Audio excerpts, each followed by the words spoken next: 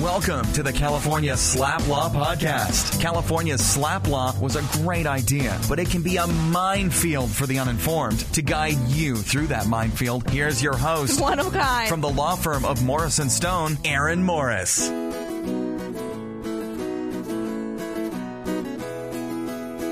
Welcome to the 28th episode of the California Slap Law Podcast, a top 10 legal podcast, according to some organization I've never heard of. My name is Aaron Morris. I'm a partner with the Southern California boutique law firm of Morris & Stone. Boutique because we have a defined practice area and because we sell clothes for lawyers. We call them lawsuits. If we can be of assistance with anything having to do with free speech, defamation, or anti-slap motions, or if you need to fight an attorney fee application following an anti-slap motion, please feel free to call at 714-954-0700. Also be sure to follow me on Twitter at Aaron Morris-esque, Aaron Morris ESQ. I've been talking to a very nice woman who was thinking of pursuing a slapback action following a successful anti-slap motion. She called to say that she had been researching various attorneys for the job, and as part of the research, she had binge-listened to all 27 episodes of my podcast. So we first discussed where her life had gone so terribly wrong that she would have time and inclination to listen to every episode of my podcast. And during our conversation, she asked why me, the master of motions, the prince of procedure, the sultan of slap, would also be in the business of seeking to reduce attorney's fees following anti-slap motions. If someone had to fight off a slap, shouldn't they be fully reimbursed for all their attorney's fees, she asked. I think I've made the point here before, but if someone who just binge listened to all 27 episodes didn't pick up on it, then I probably haven't made the point very well. Yes, absolutely, someone who successfully fights off a slap should get all their attorney fees, but only if those fees are reasonable. I only agree to fight to reduce the attorney fees when they are clearly unreasonable. Absent some extraordinary circumstance, an anti-slap shouldn't take more than 50 hours from conception to oral argument. I told the story here of the firm that sought $400,000 in attorney's fees for an anti-slap motion, which included 80 hours just to prepare a memorandum on whether they should prepare an anti-slap motion, and then had 3 attorneys spend 50 hours preparing for oral argument. Yes, in situations like that, it is appropriate to ask to reduce the fees. Good times here at Morris & Stone. I count my blessings every day that we have created such a successful, satisfying, and entertaining practice. Stick around for the after show, and I'll tell you about a very entertaining trap I set for opposing counsel on a motion to quash. In addition to that entertainment, we won an anti-slap motion and prevailed on an appeal from another anti-slap we had won. The first case presented an interesting anti-slap issue. The case involved a custody dispute. Plaintiff sued our client, claiming he had falsely accused her of child abuse in certain court documents and in a call to the police. Plaintiff happened to be an attorney and was well aware of the anti-slap statute, but she thought she could get around it with Penal Code Section 11172. In case you're unfamiliar with it, Section 11172 has to do with reports of child abuse and provides immunity against defamation for mandated reporters. But it also provides for civil liability for reports of child abuse to non-mandated reporters. Thus, Section 11172 creates dissonance between the absolute immunity for reports to the police created by Civil Code Section 47 and the anti-slap statute versus the liability created by Section 11172 of the Penal Code. So back to our case. The plaintiff alleged that our client had made false reports of child abuse in court documents and to the police. Clearly, the statements in the court documents would not support a defamation action, but the reports to the police specifically fell under Section 11172. But I pulled the police report in question, and there was no mention of any claim of child abuse. Our client had called the police to ask for a welfare check, but had not made any claim of child abuse. So it really came down to a second-prong analysis. It appeared that the allegedly false report to the police officer would fall under the anti-slap statute because of Section 11172. But then the burden would shift to plaintiff to show that she was more likely than not to prevail on her claim, and at a minimum would first require her to provide competent evidence proving that my client had made a claim of child abuse. So I brought the anti-slap motion asserting that all of the statements in the court documents were privileged and that there was no evidence that our client had ever reported child abuse to the police. The plaintiff could only flounder in her opposition. She claimed that there must have been a report of child abuse because why else would the police have performed a welfare check? Well, the judge didn't believe it and granted our anti-SLAPP motion. We were awarded 100% of our very reasonable attorney fees. Our second victory came on appeal. In prior episodes, I told the story of our client who was sued because the plaintiff thought he had defamed her using the name Magic Man. We prevailed on our anti-SLAPP motion by establishing that plaintiff could offer no evidence that our client was Magic Man because he wasn't. We brought a motion for attorney fees and again were awarded every penny of our very reasonable attorney fees. As is our practice, before bringing the motion for attorney's fees, we give the plaintiff the opportunity to settle up and thereby avoid the cost of the motion for attorney fees. Our offer was rejected. Plaintiff then appealed, and we wrote to explain that there was no theory upon which plaintiff could prevail on appeal, and explaining that the plaintiff would be responsible both for any time I spent on collections and any time I spent on the appeal. Plaintiff didn't care. I set the plaintiff for a judgment debtor's exam, and she posted a bond the day before the exam, which is often the case. Her counsel then 3 times requested extensions for the opening brief, and when the time for the opening brief finally came around, she dismissed the appeal. I then gave her the opportunity to settle up before I incurred the expense of yet another motion for attorney's fees for all the time spent on appeal and collection efforts. Again, my offer was rejected. So I brought another motion, and again, every penny of my very reasonable additional attorney fees was granted. I submitted the claim to the bond company, and they wrote a check for the full amount. Since she had posted the bond on appeal, now I just went after the bond company, and they paid it. Now, I've never been on that side of the equation, but I would imagine that there were additional charges resulting from the bond company having to pay the amount. In fact, the bond company had requested a short delay from me so they could give the plaintiff the opportunity to pay directly. I just don't get what plaintiff had hoped to accomplish. And finally, a victory for the legal community, at least in the San Jose area. Way back in episode 20, I discussed an appeal from a trial I had lost where the judge did not understand basic evidentiary principles. The case was reversed on appeal, with the Court of Appeal referring to the judge's reasoning as perplexing. What I did not tell you was how unprofessional the judge had acted in that matter. The judge was Ariadne Simons, and before hearing any evidence, it was clear she had decided the case. She steered the case where she wanted to go and would not permit any evidence that was beneficial to my client. For example, my client testified that she had obtained an injunction against the defendant at the commencement of the action. It was a minor point and didn't prove much, but Judge Simons couldn't let it go. In front of the jury, she grilled my client. She asked if my client was an attorney, which she was, and said, well, isn't it true that you can put anything you want in an application for an injunction and the judge will just sign off on it? To which my client quite properly answered, no, that's not how it works. It would be quite an indictment on judges to think that they will just sign whatever a party submits. But the judge made clear that she did not agree with that assessment to create the impression that my client was lying to the jury. There were many such similar examples. So anyway, based in part on the way Judge Simons behaved during my trial, the Commission on Judicial Performance issued her a severe public censure, which is the strongest sanction that may be imposed on a judge short of removal from the bench. Multiple attorneys swept in to run for her seat, and seeing the writing on the wall, Judge Simons announced that she would not be seeking re-election. Now, I don't want to sound too joyful over this, but what I witnessed was really outrageous, and I think the legal community is well served by this result. Let me also say that I never reported her to the commission. I was content to let her rulings be reversed on appeal. I don't know who initiated the process, but it came out with a good conclusion.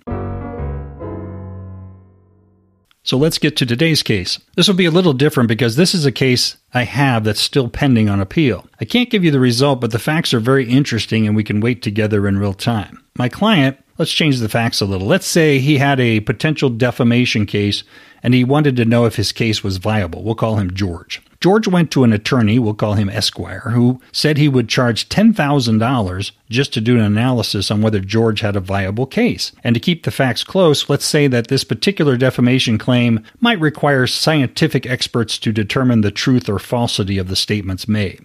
Esquire's fee agreement provided that he would retain the necessary scientists as necessary and that the $10,000 would cover the costs of any scientists. This is very important. Esquire's fee agreement provided that any fee dispute must be decided by the state bar arbitration process and that any ruling by the arbitrator is binding. 3 months go by, and Esquire informs George that he is ready to give his opinion on the viability of his defamation claim. Esquire summarizes the fact, which George already knew, and then concludes that George has no case. Well, George is upset by this turn of events. He feels like Esquire didn't do much for the $10,000. He asks if Esquire consulted with any experts, and Esquire confirms that he did not, pointing to the language in the fee agreement that he would only consult experts as necessary, and given his vast knowledge on the topic, he did not feel it was necessary. Now, in Esquire's defense, he did have to review about 4,000 pages of records as part of the process. George looks at the fee agreement and sees that he must submit the dispute to arbitration. He looks at the San Francisco State Bar website, and it specifically states that the process is an informal,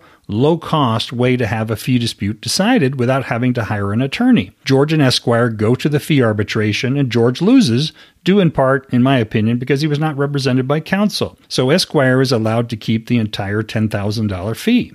Now, even though the fee agreement had provided the arbitration was binding, it wasn't. An attorney can't make the arbitration binding in advance. But nonetheless, George does not challenge the ruling. He got to vent about how he thought Esquire did not earn his $10,000. Esquire got to keep his fees. Everybody should go their own way. But Esquire would not let it go. He turns around and files a malicious prosecution action against George for daring to challenge his fees. So George hires me to defend him against this malicious prosecution action. And as I always say, hand me a cheeseburger and I'll do an anti-SLAPP analysis. I looked at the situation and decided it warranted an anti-SLAPP motion. It's a very simple fact pattern, but it turned out to be one of the most challenging anti-SLAPP motions I've ever brought. And here's why.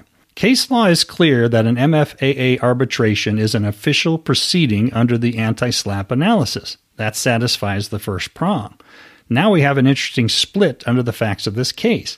A party can pursue a malicious prosecution action following a judicial arbitration, but he cannot pursue a malicious prosecution following a contractual arbitration. Why, you ask? Thank you for participating. It simply comes down to the elements of malicious prosecution. The first element is a legal action commenced or prosecuted without probable cause. A judicial arbitration is deemed to be a legal action. A contractual arbitration is not, because a court is never involved. I argued that this was a contractual arbitration because the fee agreement mandated arbitration. The parties went to arbitration because they had to under the contract. Sure sounds like contractual arbitration to me. And the reason I wanted it to be a contractual arbitration is because that would deal with the second prong of the analysis. The first prong was satisfied because this was an official proceeding by statute. And then, under the second prong, Esquire could not show a probability of prevailing since a contractual arbitration will not support a malicious prosecution action because there's just no litigation. It's a contractual arbitration. But the judge went off on a weird tangent. He decided that the arbitration was a judicial arbitration because George had the ability to request a de novo trial if he wanted. By finding that it was a judicial arbitration, the judge could then perform a second prong analysis, and he found that Esquire could satisfy that prong. This made no sense to me. How can a contractual arbitration be judicial if no court is involved? Just because there is a procedure following the arbitration that could send it to the courts, it's not judicial until it's actually judicial. It's akin to saying that every trial is really an appeal because you can appeal after trial. It just made no sense to me. So I appealed, and oral argument was a few weeks ago. Argument was set for 9:30 in San Francisco, and I didn't want to be stressed with flying up the morning of the argument, so I went up the night before. I stayed at, let's say, a lower-end motel because it was situated less than a mile from the courthouse. I figured if traffic was terrible and I couldn't get an Uber, at least I could walk. Well, that was a special treat. If you ever find yourself staying at the Civic Center Motor Inn in San Francisco, don't let them put you in room 101.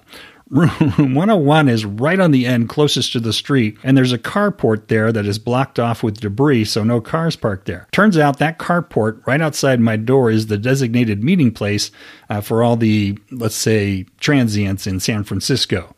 They called a meeting to order around 11 p.m., and they loudly discussed world events until about 7 a.m. But as bad as my sleep was, the oral argument made up for it. There was one judge sitting by assignment, and she kept going back to the judicial aspect. She kept asking how the arbitration was not a judicial arbitration, and I kept responding that it was self-evident, because there is no court involved. By definition, it can't be judicial until there is a judicial, i.e., a court involved. And then she would respond, but it could have been judicial because George could have requested a trial de novo. And I would respond, but it wasn't judicial because George never did request a trial de novo. But he could have requested a trial de novo, she said, and so it went. The presiding judge, on the other hand, seemed to get it. He repeated my point that if George had requested a trial de novo, then it would be a different matter. A trial de novo would not only put it in front of a court, it would bring back all the formality. It would then be a formal proceeding with attorneys and rules of evidence.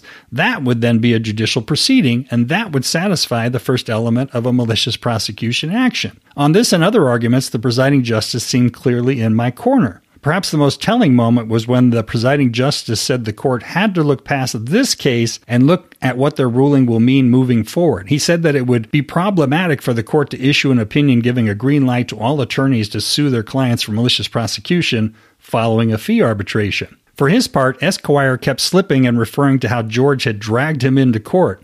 Every time he would say that, the presiding judge would shout, "He didn't drag you into court. You are the only one who made this a court matter." But my favorite moment was when Esquire was concluding, and he made the argument that if the court finds in George's favor, Esquire will be hit with attorney's fees for the anti-SLAPP motion. It was almost an equitable argument. Don't let him win, justices, because if you do, I'm going to get hit with attorney's fees. He said that would not be fair because he didn't do anything wrong. To that, one of the justices said, "Well, maybe you should have thought of that before you sued him for malicious prosecution." When I heard that come out of the justice's mouth, I thought I was probably going to carry the day. Now, it sure sounds like the appeal is going our way, but you never know. It seems like the Court of Appeal was really bothered by the thought that attorneys can sue their clients for malicious prosecution for daring to question the fees. I had argued it's a real trap for the unwary client. The Bar Association draws in the client with the promise of a cheap, informal process where the rules of evidence are not observed and no attorneys are required. Then the attorney takes the result of this very informal process and declares it to be sufficient to support a malicious prosecution action. To this argument, Esquire responded that all a client has to do to avoid a malicious prosecution claim is not to bring a fee arbitration when there is no basis to do so. To this, the presiding justice responded, "What if he just thinks that the $10,000 was too much for what you did? How is that malicious? Shouldn't he be able to have a panel consider the reasonableness of your fees?"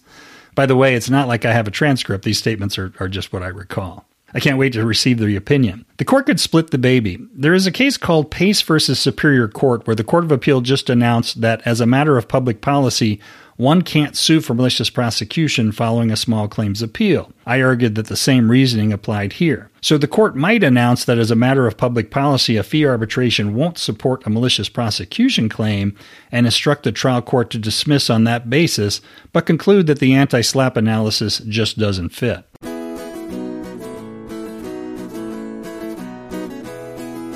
Thank you so much for dropping by. If you made it this far, stick around for the brief after show. Until next time, have a great week and try not to slap anyone.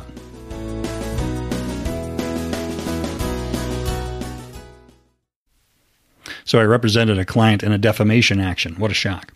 It was a long process with many subpoenas to ferret out the identity of the defendant defamer. We made it to the point of hitting the internet service provider Comcast with a subpoena, and Comcast fought the subpoena with a motion to quash. We defeated that motion, and 2 days before Comcast was going to turn over the identity of the defendant, appearing as a doe, brought his own motion to quash, so Comcast withheld the information while that motion was pending. Now this is important. Defendant filed the motion, I filed the opposition, and defendant filed his reply. But a couple of days before the motion was to be heard, counsel for the still unidentified defendant contacted me and asked if we wanted to mediate to try to reach a resolution of the case. I was confident that we would win on the motion, but you can't be certain that the information provided by Comcast will finally give definitive proof of the identity of the defendant. So we agreed to the mediation since by definition that would require the defendant to attend and leave no question as to identity. Well, with 20/20 hindsight, the whole thing was probably just a delay tactic. Defense counsel was squirrely about picking a mediator and then would not agree to a mediation date. It may have been their intention to delay in the hope that Comcast would no longer have the customer information, but we had sent a preservation letter, so that wasn't really a possibility. So I finally put my foot down and gave up on the mediation and told defense counsel to put his motion to quash back on calendar. But he did something really weird. Instead of just notifying the court that the motion was back on calendar, he filed the identical motion again, probably designed for further delay since he picked a new hearing date. Now you have the setup, and here is what followed, probably with way too much buildup for the punchline. Remember, the motion, opposition, and reply had already been filed. Opposing counsel had just pulled up his original motion, changed the dates, and filed it with the court. Since defense counsel had filed an identical motion the second time around, I had a feeling that he would assume I would just respond with an identical opposition. Just to make sure he maintained that impression, I kept the first 6 pages of the opposition identical to the one I had filed the first time. If he skimmed it, he would think, yep, that's the same opposition. But starting at page 7, I had some fun. I took out his reply, which, remember, in this sequence of events has not technically been filed yet. So I took out his reply and wrote the opposition as though I was prescient as to the arguments he would make in his reply. Defendant could conceivably cite to the case of Smith versus Jones for the proposition that a plaintiff cannot use a self-serving declaration to prove that the statements were false, but only someone with a law degree purchased at Walmart would make such an argument.